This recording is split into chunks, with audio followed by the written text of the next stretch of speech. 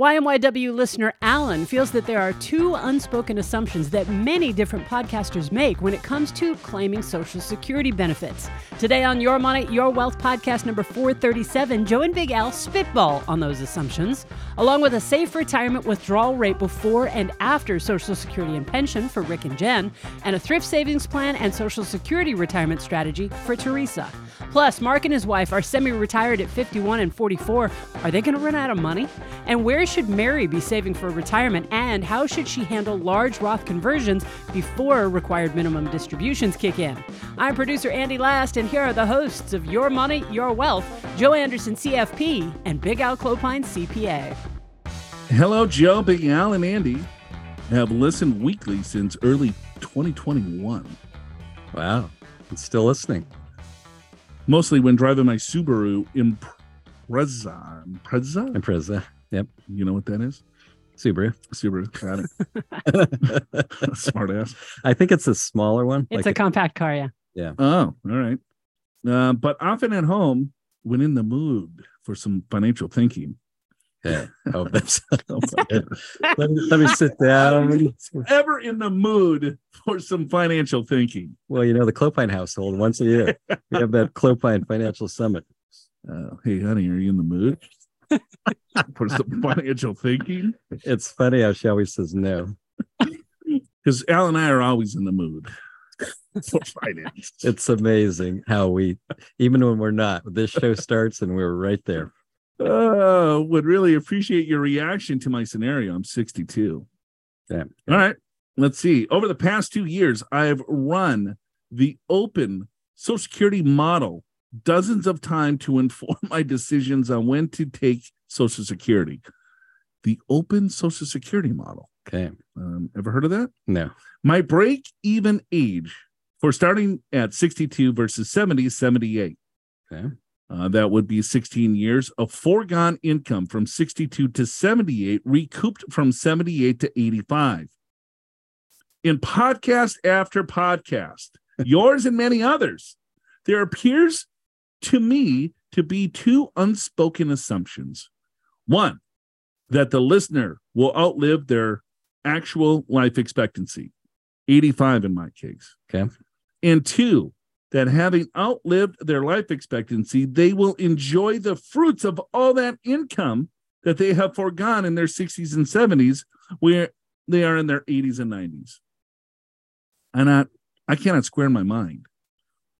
Is it more valuable to wait to 70 to start than to take the income at 62 and enjoy it while my wife and I are in our 60s and 70s traveling and partying versus when we're in our 80s?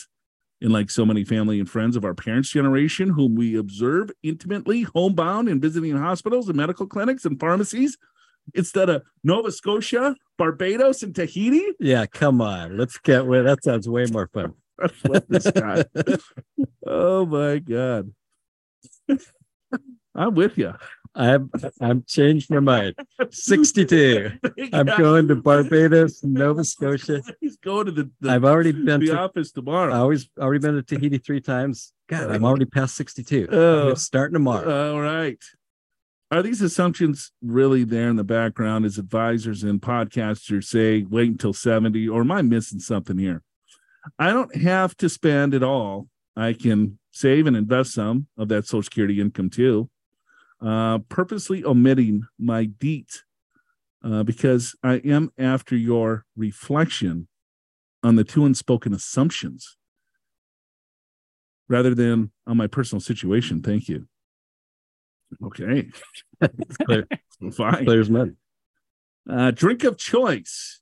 All right. Let's see. Which is on the desk at hand as I write this email? Is vodka on the rocks with a little lemon or cherry juice? Okay. All right. Hardcore. Yeah. Just don't want to mix anything with that booze, you know? Let's just go straight. Have a little flavoring. All right. P.S. Listened to Christine from Seattle and understood perfectly her comments that you have mellowed out the past couple of years, Joe. She nailed it. All right. Ha Alan from Defusky Island. Defusky Island in South Carolina. I looked it up, yeah. Defusky. Defusky. Dufusky. Have you mellowed, Joe? I'm just What old. do you think, Andy? Has he mellowed? Like I said last time, I'm not sure in what way he has mellowed, but if the listeners feel that he has, then awesome. I'm tired. I'm going to say I'm going to say yes. You got 2 young kids. I got a 2-year-old kid. He mellowed. It's like, you know what? I'm getting old. I don't have the energy to get all riled up. Chasing around this little 2-year-old. I still can't believe I have a child. So what say you? Why not take Social Security at you know, 62 so you can go to Nova Scotia and Barbados and Tahiti? I love it. Alan, to be honest with you, Let's do it. I get it. I totally get it. I think most people still, the majority of people take it as soon as they can get it. You know how many people take it at age 70? Like 4%. Like 2 or 3%. But all you podcasters out there, yeah, not a lot of people take it at 70. But if you do the math, all right. So how we look at it as advisors, as professionals in this industry, is that we're looking at it as longevity insurance. Correct. That's different than break even. That's different than break even. That's different as an investment. And so as you age, you want to make sure that you age with dignity, in that you want to have a high income floor as possible. So that's why a lot of professionals say, you know what, it probably makes sense to push this thing out as long as you possibly can, because then that's going to give you the highest possible balance or highest payment from Social Security. Yeah, because end of life. You don't know how long you're going to live, and plus, when you're married, one spouse may outlive the other by a lot, right? And so a great strategy is to take the higher benefit, push that out to 70, or if you don't like 70, 68, 66, I don't care, push it out a little bit so the survivor gets a higher benefit, because the survivor gets the higher the 2 benefits, and then start the other one earlier so you can go on all your trips. But I get his point. I do too. And so I think most people are in his camp. Yeah. And the other thing too is, if you actually collect more than you need and can invest it, this is a great strategy. Most people don't. Most people get it and spend it. So we're kind of going on that assumption. But let's say someone has shorter life expectancy. Yeah. And because he's got some scars, right? He's looking, he's like, man, I remember just going to clinics and hospitals, and, I don't want my Social Security to be used for that. Be used for that. Yeah. Because in my 60s and 70s, I'm going to be partying. That's the go-go years. Yeah. Oh, God. So, Alan, I think mathematically we look at it differently. We don't look at it as an investment where you can invest and say, hey, it's going to break even at age 78. So you're assuming that I have to live at past age 78 to reap any benefits. Yeah. Sure. I mean, that's true if you look at it that way, but there's a lot of assumptions that you can make. When you think about it as longevity insurance, it's a little different perspective. But yeah, I totally get it too. And certainly if you have impaired life expectancy, or as a couple, you both have impaired life expectancy, or you need the money, take it at 62. Most people do, by the way. Most people take it at 62, and we see that being a mistake in many cases. Yeah. But in some cases, it's right on. It's right on, because it's like, all right, well, here my living expenses are going to be so much higher during this time period. Yeah, right. And then they're going to get cut in half because we're not going to Barbados, and I'm not, doing whatever. So, yeah. I mean, run your numbers. It's your financial plan, right? It's your life, and so you want to make sure that you construct your overall finances that really match up to what you're trying to accomplish. And if it's taken at 62 so you can party, take it at 62. Yeah, I'm with you. There are over 2,700 rules around claiming your Social Security benefits, so it's a really good idea to explore all your options before you file. Download our free Social Security handbook and figure out how to maximize your monthly Social Security payments. This guide explains who is eligible, how Social Security benefits are calculated, the dollar difference between collecting early versus collecting late, working while taking Social Security, details on spousal, ex-spousal, and survivor benefits, and how your Social Security is taxed. To download the Social Security Handbook, just click the link in the description of today's episode in your favorite podcast app and look for the financial resources just above the episode transcript. Then tap that share button there in the podcast show notes and tell your friends about YMYW to share the love and spread the knowledge. Got a call from Rick and Jen from Atwater, Ohio. It's actually an email, but we'll call it a call. Okay. Good point. Say withdrawal rates pre-Social Security pension and post-Social Security pension. Oh, she. That's his title. He or she titled it. All right. Big fan of the podcast. Great road trip radio. So listening on long drives. All right. Do you think it's him or her that's putting this on? It's Rick and Jen. I think it's a. But you think it's both of them? Oh yeah, they're both tight. They're both in it. Got it. We live in Northeast Ohio, and I've been listening to you guys, Ohio slang versus yings guys. What? Yins? Is that what they say? Yins guys? Yins guys. Yins guys, if you're from PA. For a few years now, Rick is 53, Jen is 51. Current income is a combined $250,000. Current spending is $95,000 a year. I wonder how many couples actually listen to us. It seems like it's more than one. Well, it's not many though. It's like usually it's one and then forces the other one. Yes. Yeah, I like. I wonder how many of them actually type emails together, though. I think most. Well, they're listening over dinner or having sex on the driveway. We don't know if Rick or Jen wrote this, do we? I don't know. Current spending is $95,000 a year. Accounts are combined $2.3 million, $850 in a brokerage, $850 traditional, $550 in Roth, including two smaller HSA accounts. We'll be doing strategic Roth conversions over the next few years to be tax advantage in our later years. Yeah. That's a lot better than the non-strategic conversions. Yes, you definitely want to be strategic to be tax advantage. Right. If we retire at age 53 for Rick this year and age 54 for Jen 3 years from now, and work part-time in retirement, making $20,000 a year until age 60, along with a $28,000 a year pension for Jen coming online in 2035, and $45,000 for Rick, no Social Security for Jen, coming online in 2040. Yeah. There's a lot of things going on here. You got that? I just got all of it so far. Still. Yeah. Someone's coming online, offline. We got Rick and Jen, couple Wait years, a minute. no I years. just opened up Excel. What's 2040? How much? Okay. All right. So Rick wants to retire at 53, Jen at 54. All right. So Rick is done this year. Jen, she's got a couple years. Okay. Right, I'm with you guys. Okay. They're going to work part-time in retirement to age 60. So both of them are going to work part-time, making 20,000. So is that 10 apiece or is that 20 apiece? You pick. All right. Let's call it 20,000 all in. Okay.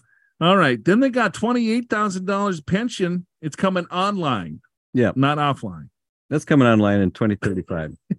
Hey, now we're coming online. We got a 12-year gap there. All right.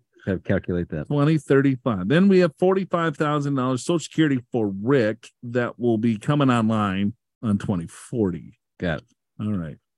So how high can our safe withdrawal rate be pre-pension in Social Security to maintain our expenses, $95,000 a year, without exposing ourselves to sequence of return risk? Okay. We expect our Social Security and pensions will cover our fixed expenses in retirement, with the discretionary and given expenses coming from the portfolio. Things I ponder as I cook out a medium rare filet while drinking a Stiegel grapefruit radler. It's an Austrian shandy with real grapefruit juice. It's a mixed beer drink. A shandy. It's actually pretty good. It's a beer with lemonade. Yeah, it's grapefruit. Well, in this case, grapefruit juice. Yeah. It's like a lighter beer. They're pretty good. All right.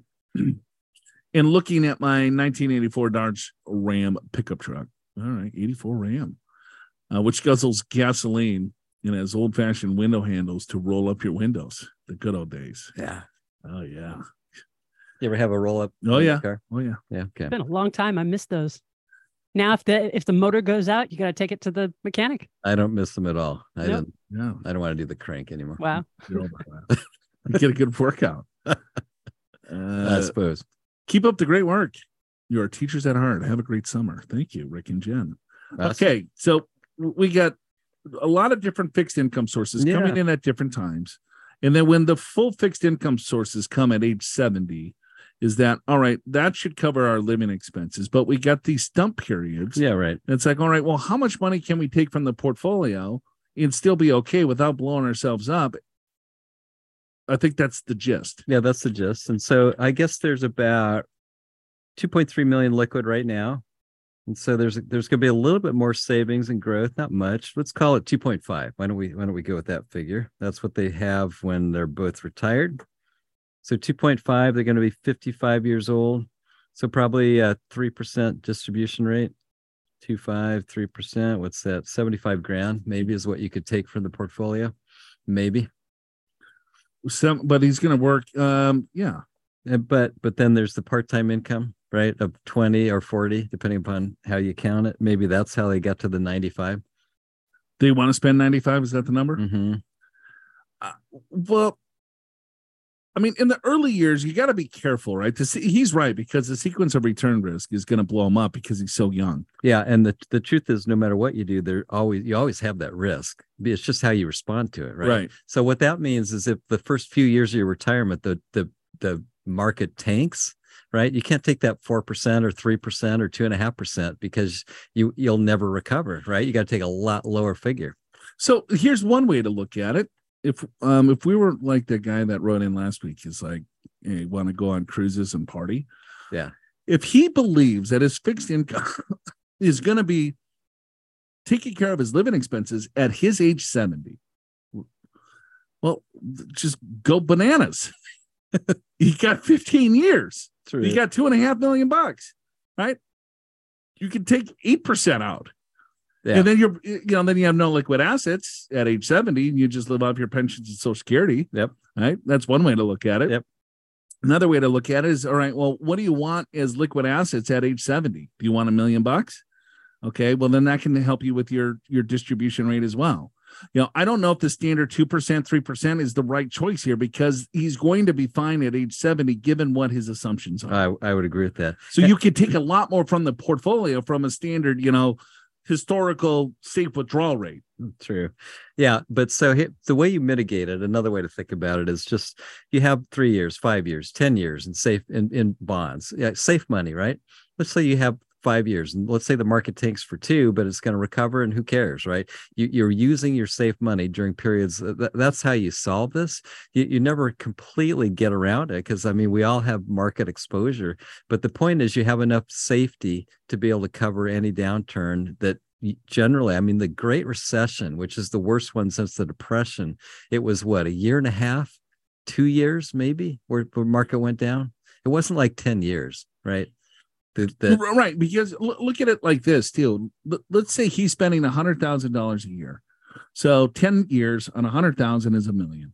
So out of his $2 million he has liquid. You put a half in bonds or real safe money, you have half in stocks, and then you just blow down the bonds. If that's what you need to do, you spend 100% of it. You spend $1 million over the next 10 years, but you have another $1 million that is growing in a diversified stock portfolio. That's right, but you don't really need it anyway, right? So that other 10 years of that $1 million growing, let's say it's 7% over 10 years, guess what? Boom, you got your $2 million back. Yeah, put another $1 million in fixed and use that for the next 5 years. Again, I don't know, whatever. But there's all sorts of different ways that you can slice and dice this. But here's my last point, and then we'll take a break, is that the safe withdrawal rate has nothing to do with what you should be withdrawing, in my opinion. It should be there to help you to determine how big of a nest egg that you need when you retire. Because, if I was Rick and Jen, yes, I'd be looking each year. What do we want to do this year? I'm 54 years old. I'm retired. Let's blow it out. I want to go to Italy. I want to do this. I want to do that. So my distribution rate might be pretty high. So I want to be strategic in my overall portfolio. I might be a little bit heavier in cash depending on what my spending needs are. Right. But you look at it every single year. It's not like, here, take 4% out of your portfolio and then call it good. You might pull 6 out one year, 2% the other. Depends on what the market does, depending on all sorts of different things. Yeah, that's a really good point. This basically, we use this to just see if you're in the ballpark of being on track. Right. It's not your distribution tool. Right. That's excellent point. All right. We got Teresa who goes, hello, Joe, Al, Andy. New listener, love the show. Love your spitball analysis and humor. Yeah, we try to do that. I have been binge listening to your show for the past few weeks and listened to over 60 shows. In the last few weeks, that's just wall to wall Joe and Al. Oh my. How many times have you done that? Yeah, never. Not even close. That's like, I've been watching these TV shows. I know. Yeah. I actually have been watching one recently. And there's back where, the waterboarding and the torture. Oh, yeah. That sounds like a fun thing to watch on TV. Well, I forget what show it was, but they were investigating it. It was about the guy. Is that was 24? One of those? No, it's a movie. Oh, it's a movie. Yeah. Okay. So anyway, I was, it's like sleep deprivation. Okay. Right? So they turn on a bunch of heavy metal music and they can't go to sleep. Got it. And it's just like torture. Then they put on the flashing lights. Yeah. So you're comparing that to YMYW. Yes. I gotcha. Okay. This would be a just Disney like arsenal. Got yes. it. Okay. Yeah. Anyway, so let's continue. Okay. We live in Southern California. My husband drives a 2018 A6. All right. And I drive a 2011 Honda Pilot. We both love margaritas on the rocks and Corona when we drink, but not often. Okay. We are 56 years old and plan to retire at 59. Here are a few questions for you. Should we contribute to the Roth TSP until we retire? Influenced by listening to your show. Influencer, Al, that's you. What should we do with the TSP funds when we retire? Should we leave them in the TSP account? Should we move them over to Fidelity? We always plan on taking Social Security at 62 and invest, but I hear you recommend taking Social Security at 70. Does that work in our case? Here's the details, Big Al. Okay. Our portfolio is diversified in value and growth stocks, some index funds, and very little bonds. We max out our TSP and contribute extra to the catch-up of $6,500. We enjoy doing individual stocks analysis before buying stocks. Ooh, stock pickers. Right. Yeah. You got fundamental, top down. Yeah. Bottom up. Fundamental. Which are we doing here? Or feel? We have about $100,000 per year. We'll require about $150,000 of income in our early retirement years and enjoy traveling. Adjusted gross income is $268,000. Combined TSP accounts is $2.5 million. Combined Roth, $400,000. My husband is doing backdoor Roth now, but I have an old IRA, so I can't. 1.1 in an investment account. Liquid savings is 170. Fixed income in retirement is 135,000 at 59. Pension and Social Security bridge, and 155,000 at 62 with pension and Social Security. Dividends $40,000 a year in DRIP now. What's that mean? Direct reinvestment program. Ah, okay. That's great. I knew what I didn't know what it stood for. I'm a certified financial planner. You were paying attention. That's why I asked you. Usually you see that on like firefighters and policemen and people like that. Wow. There's a lot of stuff going on here. Yeah. Well, so far so good. Original plan was to use our fixed income in dividend retirement and tap into the other accounts if and when needed. We plan to start Roth conversions after we retire to the top of the 24% tax bracket to minimize our RMDs at age 73 of about $160,000 per year. We will have a couple of large expenses to consider. Our son is a junior in college, and his undergraduate expenses is covered with a 529, but his medical school and wedding is going to be about 200 plus. Got it. Okay. That's assuming he gets in. Yeah, right. And he gets married. She's already planning everything out for him. Oh, yeah. You're going to be a doctor and you're going to get married in the next couple of years. You know, Mom, I don't want to be a doctor and I don't have a girlfriend. I don't care. We're going to find one for you. It's not the cards. Should we use money from the TSP to pay for medical school? We have no debt except for our mortgage, $300,000, and we choose not to pay it off because our interest rate is 1.99 for the next 12 years. Great. We believe our investment return can beat that. Sorry for the long email. Just wanted to give you a complete picture. I truly appreciate your time. I really enjoy the humor you bring to the hard and dry topic of finance. All right. Well, thank you very much. It is hard and it is dry too. Oh, boy. I was going to say something. I'm going to hold on to that one. Okay. Right. Let's go to, all right. Well, you want to answer the question? There's three questions, right? Should we contribute to a Roth TSP? The 268,000 tax bracket. They got 400,000 in Roth, $2.5 million in the TSP. I say yes. I think that is the way to go. Agreed. That's kind of a no-brainer. Yeah. In fact, you can even do some Roth conversions to stay in the 24%. I would think about it that way. Absolutely, because she's got an IRA. I'm not sure how much that she has in her IRA, but She's assuming she can't do a back door, but she can just convert. It's the same tax consequence. True. Yeah. So just convert $7,000 or Right. 6,500 or whatever the number is. Right. Right. Because her husband's doing it, but she feels that she can't because I have an IRA. It's the same effect. Yeah. True. Good point. What should we do with the TSP funds when we retire?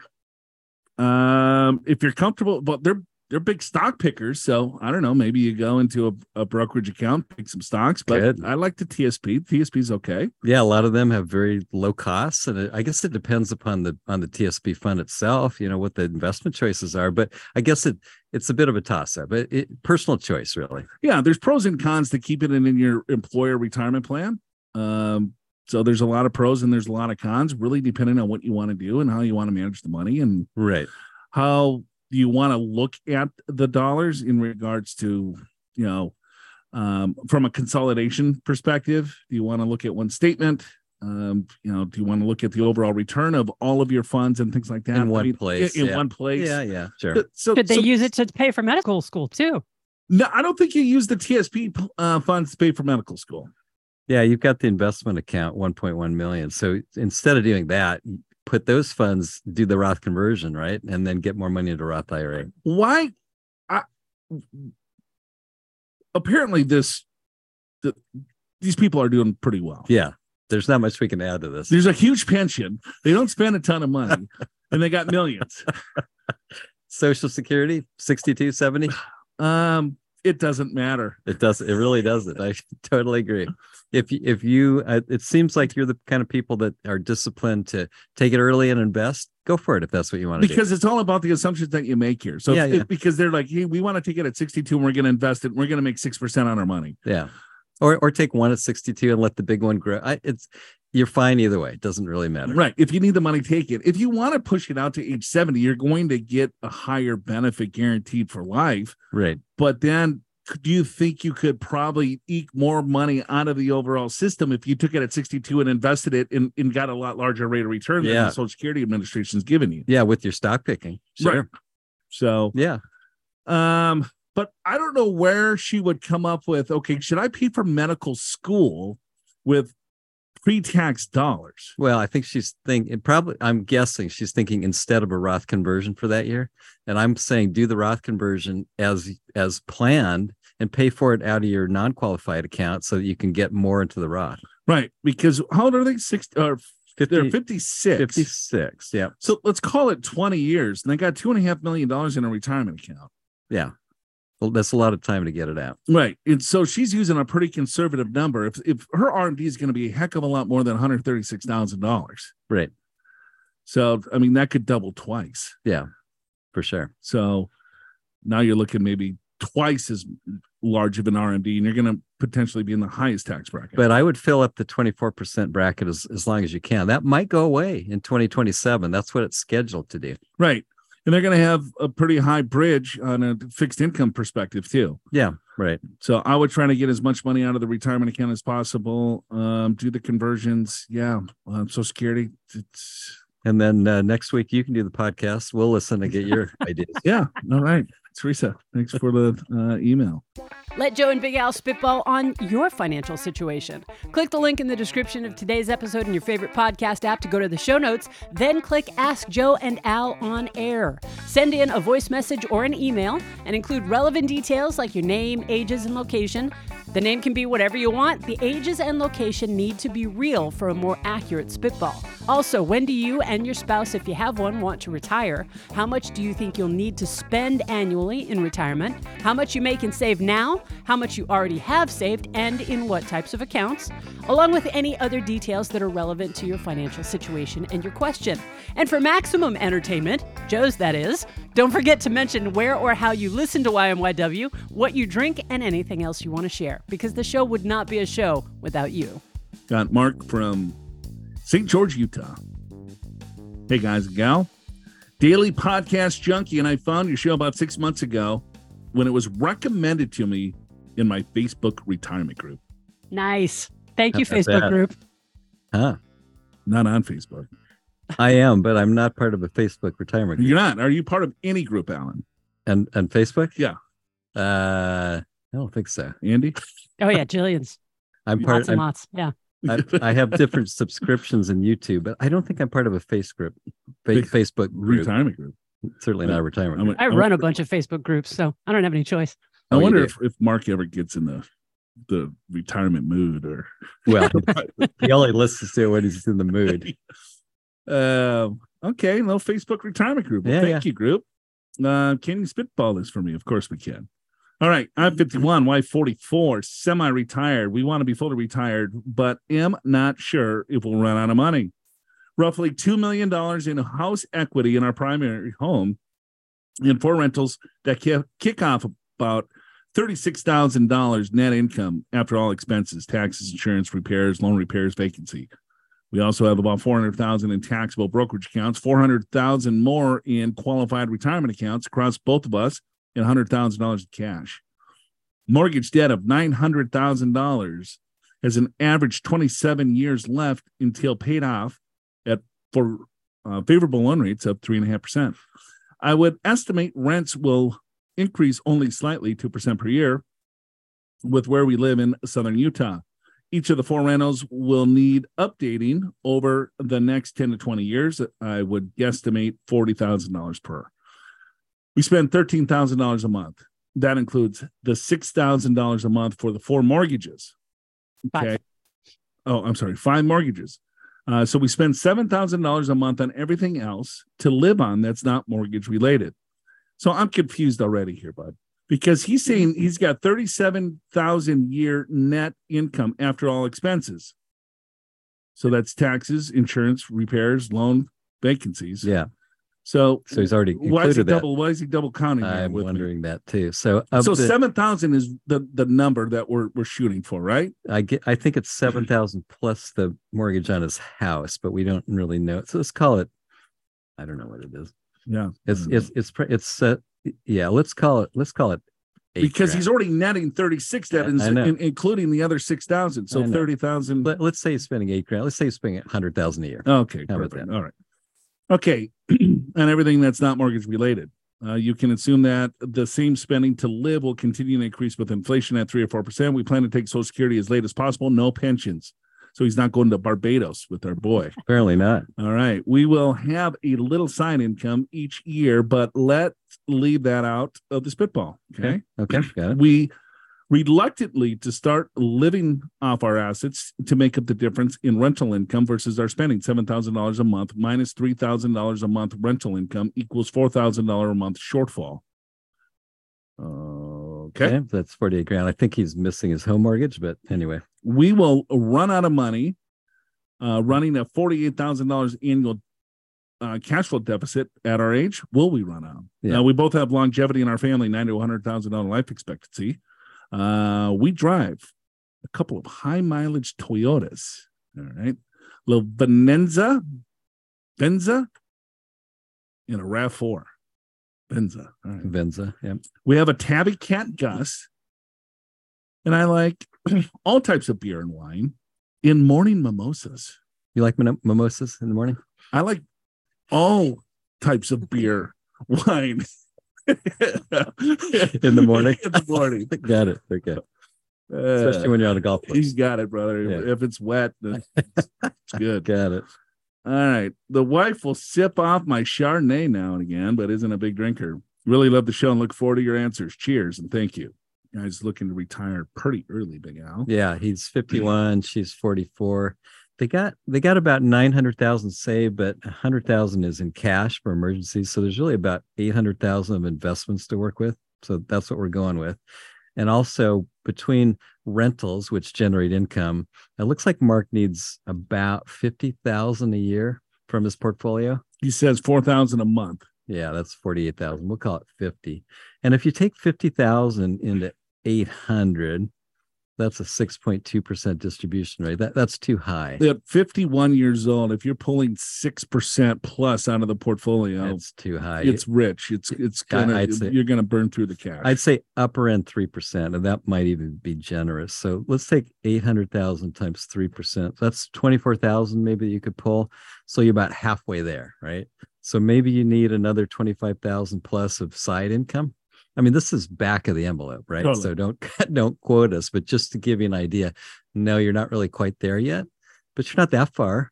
And you've got equity in properties. Could you sell a property and make this up? Maybe. I don't know enough about the properties. Right. Well, you'll lose income too, though. You do, and we need to know what the cap rate is or cash. Got to calculate that. But I think the easiest way to think about this is if you can create some side income, 25,000, maybe 40, 25 to 40, just to be safer, then this probably works. So I look at it a different way too, and then work myself backwards. Is that so? Mark is 52. His wife is 44. All right. And so there's wife's life expectancy is 50 years. Right. Yeah. So you need this money to last. You do. And so if I'm at 52, I'm not going to receive, he doesn't have any pensions and he wants to push Social Security out as long as possible. So age 70. Yeah. If he retires at 50, right, he'll have enough credits for Social Security, but I don't know what him and his wife, and his wife retires at 44, right? Yeah. So I'm looking at his living expenses and then giving a 3.5% inflation rate on it. So he needs 48,000 now, 20 years from now, 3%. It's roughly 90 grand. Yeah. So 90,000 is the shortfall that he'll need from his investments. But he'll have Social Security at that point. We have no idea what the Social Security is. So something Mark can do as he's spitballing himself is that, well, that sounded really weird. I'm trying to wrap my head around that. Okay, I won't say that again. So you minus the 40,000, let's say that's what they have in Social Security. Yeah. And so then he'd be short 49,000. It's almost the same. Yeah, yeah. So he needs at age 70, roughly 1.2 million. So he's got 800 now. So if he depletes that, he's going to hurt himself in the future. Yeah, right. So I love your idea of doing a part-time gig, getting 25, maybe $50,000 of income between the two of them, just to substitute some of the overall income that they need. Yeah, I think it does work, but it's also something that is enough on the margin of this being successful. You're going to have to keep monitoring it as you go to make sure you don't need to adjust. Yeah. Yep. I mean, I think they've done a really good job at their ages with the net worth that they have. Of course. And with all the rental properties. Yeah. Congrats. This is great. I mean, you got a lot to work with, really. Yeah. I mean, it's just kind of pulling levers at this point, just to, if they're dead set on retirement, then it's getting a little bit more in the nitty gritty. Right. Sure. We got hello, Andy, Joe, Big Al. This is Mary from small town, Indiana. My drink of choice is a nicely chilled New Zealand Sauvignon Blanc. Ah, I had one of those in New Zealand. No, it's good. Nice accent there, Joe. Thank you very much. I'm working on my reading skills. Preferably outdoors on a warm evening. I drive a 2016 Ford F-150. Yeah. Kind of like women that drives Ford F-150. Big old trucks. Yeah. I love it. And my home is ruled by two bossy felines. Your show always brightens my morning commute. I'm a longtime fan of your show and enjoy the playful banter.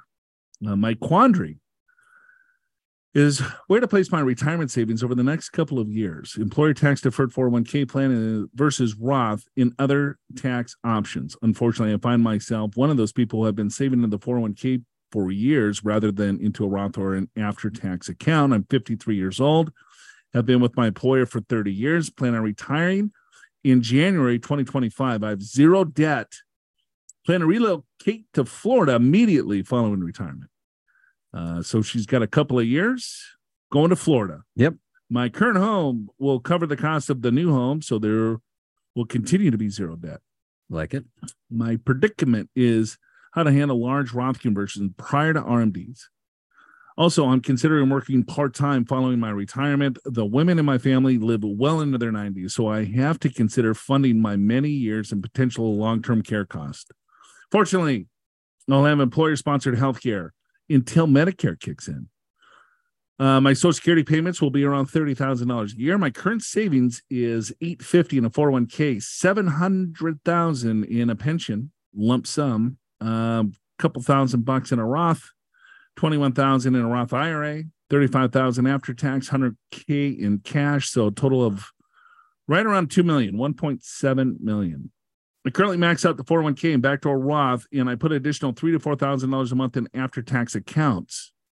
My cost of living will be net $75,000 annually after retirement. She mean after taxes? I think that's a typo. Not sure what that means. Could be $75,000 annually at retirement. Let's just say that's what she needs, not including taxes. Okay. Knowing tax rates will soon increase, do you recommend I contribute more money into after-tax accounts now rather than deferred? Or do I wait and do larger Roth conversions later? I'm currently in the 32% tax bracket with room to increase earnings. If I start to contribute more into after-tax, what percentage would that be? What plan would you suggest for post-retirement conversions if I choose to work part-time to offset some of the living expenses for the first 2 to 3 years? I appreciate your money-saving insights and how to handle my last few working years. In the following Roth conversions, I would like to peacefully drink great wine with my friends rather than worrying about how to keep the Fed from taking my vino fund. Yeah, that's a good goal. Love it. Okay, she's got a little work to do here. Well, yeah, I mean, some calculations. So $75,000 annually. She's got $1.7 million. Yep. She's got $30,000 coming to her from Social Security. Yeah, which won't be for a while. She'll retire at 55. So 55. So she's got 67. So she's got a 12-year bridge. Got a stub period there. So you got $75,000 over a 12-year period. Yeah. That's a pretty big number. Figure, maybe by retirement age, it's a couple million, right? From 1.7. Yeah, 1.7. Let's call it $2 million in 2 years. Yeah. So if you retire at 55, we would probably say 3% distribution rate. So that's 60. So she needs to make another 20-ish for right. Something like that, 15, 20. Got to pay some taxes with that, probably, right? So it seems a little short, although once Social Security kicks in, it's a little bit better. Might want to consider a little bit of part-time income just to bridge the gap. Well, she has to. Yeah. If she wants to spend $75,000, doesn't have to. She could spend more and then run out of money potentially. She could do that for 7 years and say, "Okay, I better go back to work now." Right. Yeah, but anyway, that we're saying it might be a little bit short with the numbers that you gave us. But as far as your original question, yeah, I probably would go Roth right now on the current 401k. Not because it's the right financial answer. You're in a high bracket compared to what you will be, but it's going to be through your employer, through your withholding. You won't even feel it. You get some more money into the Roth 401k after you retire, depending upon how this all works out. That's when you want to start converting. You got 20 years between 55 and 75 to get a lot of this converted. So there's plenty of time. Also, I'm not, we don't even know, is the lump sum the way to go on the pension? Is the pension better? I mean, you got to look at that too. Right. But I mean, if she's in the 32% tax bracket, that's 180 to almost 50 of taxable income. It's a lot, right? So how much is she saving? Well, yeah, I mean, that's a question too, but maybe this is new for her, right? Maybe, because if she's making that much today, yeah, and then thinking that she'll spend 75 in retirement, I'm missing something here. Yeah, because to be in the 32% bracket, that means 182,000 taxable income, so probably at least a couple 100,000 of income, maybe more. Yeah. So it's like you're asking, okay, well, where is it? I mean, I see it. Where's the excess income? Yeah. You've been with your employer for 30 years. You got $850 in the 401k plan. So how long have you been maxing that out? So the question is, are you sure you're spending 75? Yep. Good point. Take a good look at that. Because this is where people blow up. Yeah. Is that no one really knows what they spend. You're not here to judge. I don't care what you spend. Yeah. Spend as much as you want, but you want to make sure that you have the right plan in place for what you're spending. Right. Because it's like, I'm going to spend half as much as I'm spending today. Yeah. Well, let me tell you, you're moving to Florida, girl. You're going to enjoy life, and you're going to have some vino. You're going to have some new friends. You're going to get a convertible. You're going to that costs some money. That Ford F-150 is going to get sold, and she's going to get a nice little Camaro convertible. Camaro. Oh, I like it. Yeah, little muscle cars. So. But, right? People always underestimate what they spend. Yeah. How many times have we had someone come in? We ask them how much they're spending, and they say, "Oh, about $2,000." Yeah, a couple thousand a month. Yeah. And you live in La Jolla in California, right? Yeah. And your property taxes property taxes are $50,000 a year. So, we're not counting that. Oh, do you ever eat? Is that you use utilities? Is that something? Oh, you have a phone? No. Do you ever wear clothes? Right. You have a nice watch. Oh, those are all gifts. Right. So it's just doing a little bit of more homework. I think she's doing a really good job. She saved a ton. $1.7 million at 53 is absolutely phenomenal. It's great. Yeah. So, but this is your high, you make very good income. And so then it's just kind of making sure that people their living expenses tend to go up when their income goes up.